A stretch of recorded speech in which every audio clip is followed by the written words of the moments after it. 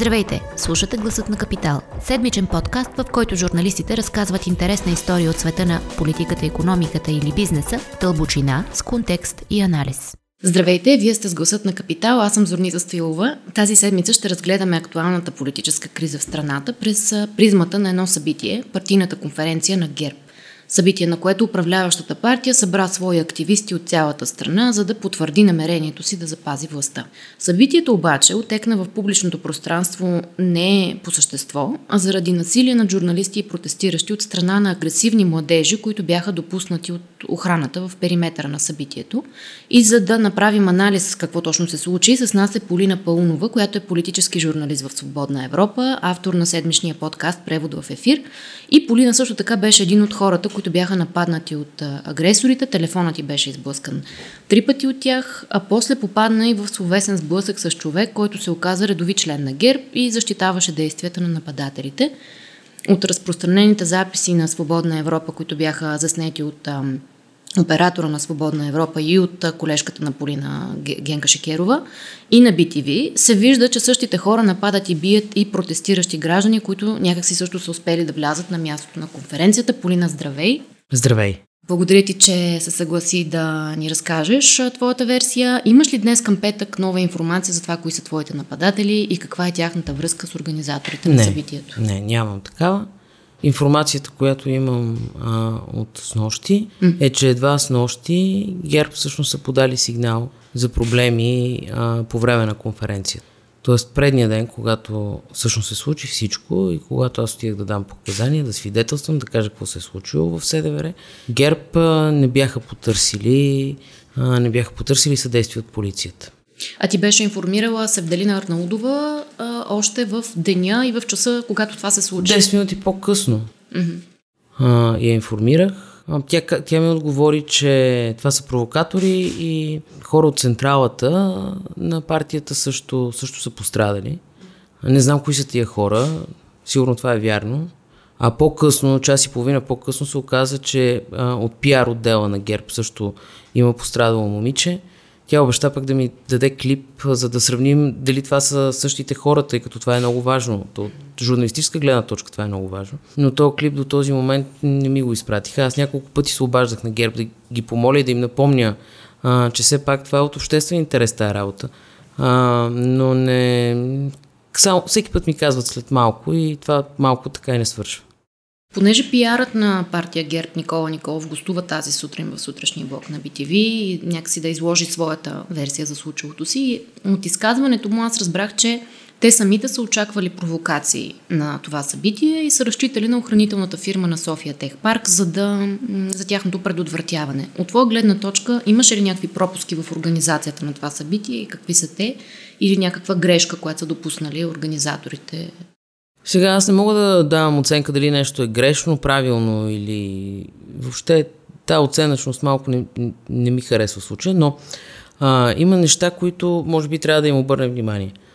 Когато министър-председателя и председателя на Народното събрание, това са хора охранявани от НСО, това са първите хора на държавата, посещават подобни събития, е редно, то не е само редно, мисля, че това е законово установено, че осигуровката трябва да се прави от НСО. Ние видяхме много малко хора от НСО, които изобщо нямаха общо с организацията. Тук по-големия въпрос е, ако някой беше набил министър-председателя, ако тази партия очаква провокации, защо не осигурява охраната на един от най-важните хора в държавата? Нали? Той е на сцена сред много хора, след като те са установили, че ГЕРБ твърдят, че са откраднали баджове на партията. След като са откраднали те баджове на партията, то може да се някакъв насилник да влезе предрешен като делегат. Може да посегне на премиера, може да посегне на министри. Това не знам с каква смелост се организира подобно нещо. Сега, факт е, че никой от въпросните наричани от ГЕРБ провокатори, агресивни мъже, не посегна на никой от официалните лица на ГЕРБ. Ние знаем потвърденията отново на партията, че са посегнали на някой от централата, не знаем на кой, и знаем, че около час и нещо по-късно са посегнали на момиче от пиар отдела. не сме получили това видео. Но пак ти казвам, това е много странно. Как подобно събитие остава неохранявано от Националната служба за охрана? Поискали ли са ГЕРБ охрана? Нещо, има ли някакво противопоставяне с НСО? Това трябва да се изясни. Това е от съществено значение. Имаше едни кадри, на които се видя една дама, която после беше идентифицирана, че е част от НСО екипа, която влезе в словесни някакви... Тя беше една тази жена. Mm-hmm. Аз не разпознах друг човек от НСО. Но тя общуваше с тези младежи. Да, тя имаш информация какво им е казала или... Имам информация от един изрязан кадър, не знам дали това е от клипа на Генка, или от клипа на Миролюба, или от клипа на Господарите. Нямам представа от кое видео е това. Но има един кадър, в който тя казва: махнете се от тук, оставете, махнете се от тук.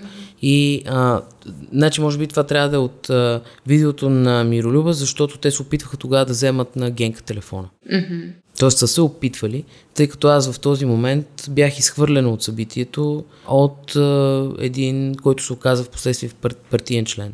Всъщност тези младежи подчиниха ли се на това, което, т.е. послушаха тази жена? От клипа се вижда, не съм станала свидетел, но от клипа се вижда, че тези хора се отдръпват в този момент. Ефективно успя да ги прогони.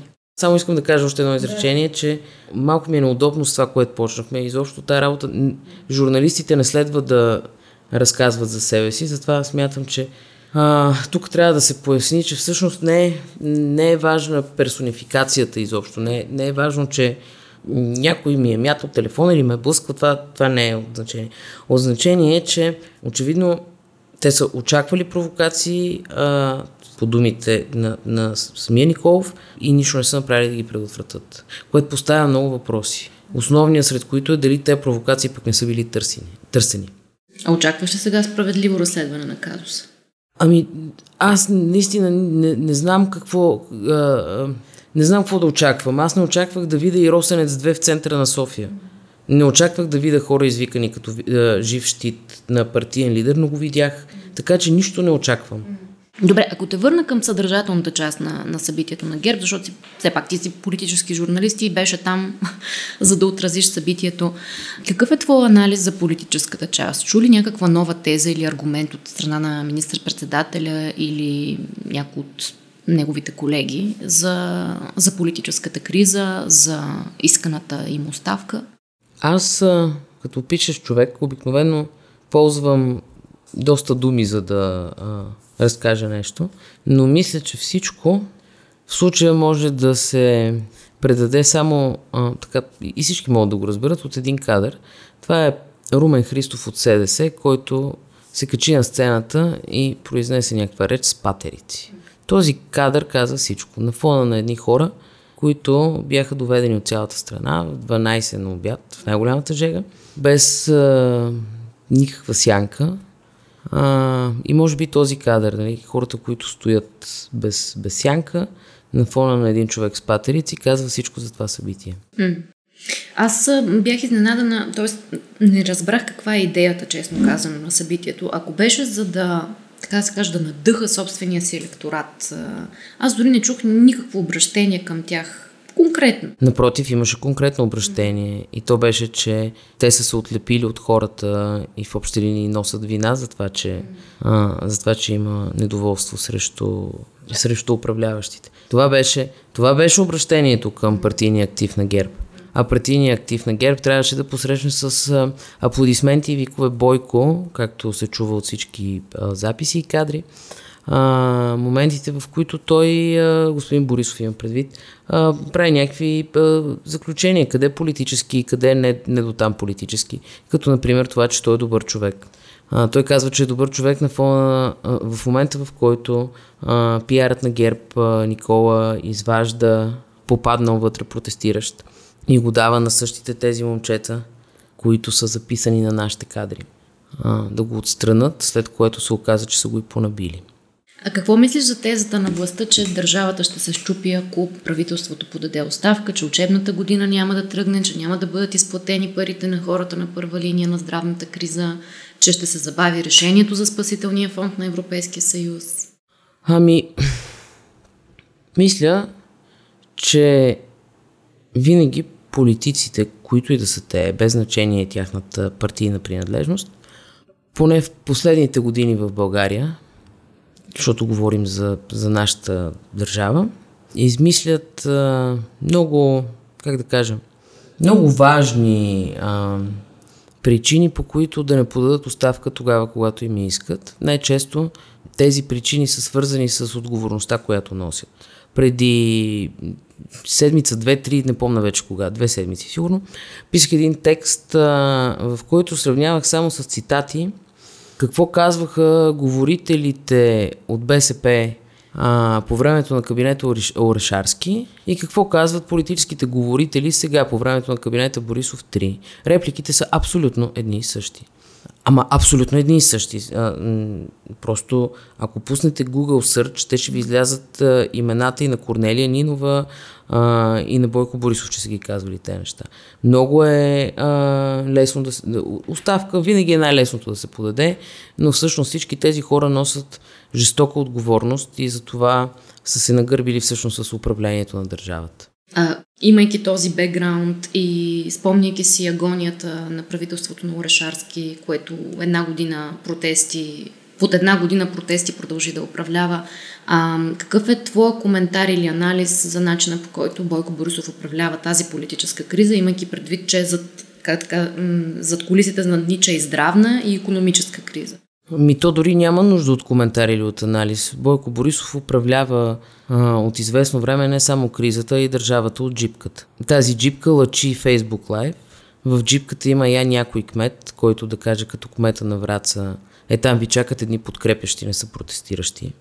И после, когато местна телевизия врачанска направи репортаж, мисля, че това е едно цитат от репортажа, че заводи на близки до ГЕРБ хора са довели работниците си да посрещнат Борисов. Този репортаж бива свален от телевизионния канал. Така че как управлява? Така управлява от джипката, с някой кмет, който да го похвали, или с някой министър, който да разкаже колко усилия са вложени в строителството на някой път, което е актуално към този момент.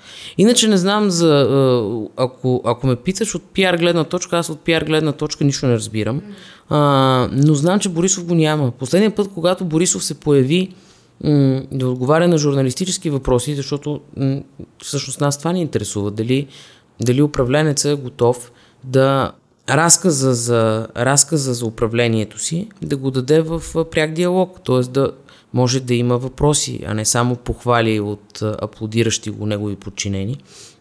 Последната пресконференция, на която той се появи, беше онази в централата на ГЕРБ, на която той всъщност призна, че си е писал с Васил Божков, след като 2 седмици преди това отричаше. И от тогава той не се е появял пред журналисти. Той избегна журналистите ловко и с съдействието на охраната му и след събитието, след националната конференция. В тази светлина, като кажеш така, някакси на мен ми изглежда, че всичко се разпада. То си изглежда построено, монолитно изглежда. Сега, монолитните конструкции също се срутват, но като опит да стоят монолитно, те на практика го постигат. Ама го постигат с това, че казва, че носят отговорност, че не е сега момента за оставката, но пък иначе са готови. В този смисъл и кабинетът Орешарски също стоеше монолитно 1 година. На момента, до който не се срути. Добре, много ти благодаря. Добре, благодаря и аз. Ако този епизод ви хареса и искате да слушате новите епизоди веднага, щом излязат, абонирайте се за Гласът на Капитал в Apple Podcast, Google Podcast или Spotify. Обратна връзка за Гласът на Капитал можете да ни изпращате на podcast@kapital.bg или в познатите ви профили на Капитал в Facebook и Twitter. Музиката, която чувате в този подкаст, е написана от композитора Петър Дондаков специално за Капитал. Аз съм Зорница Стоилова, а епизодът монтира Тихомир Колев.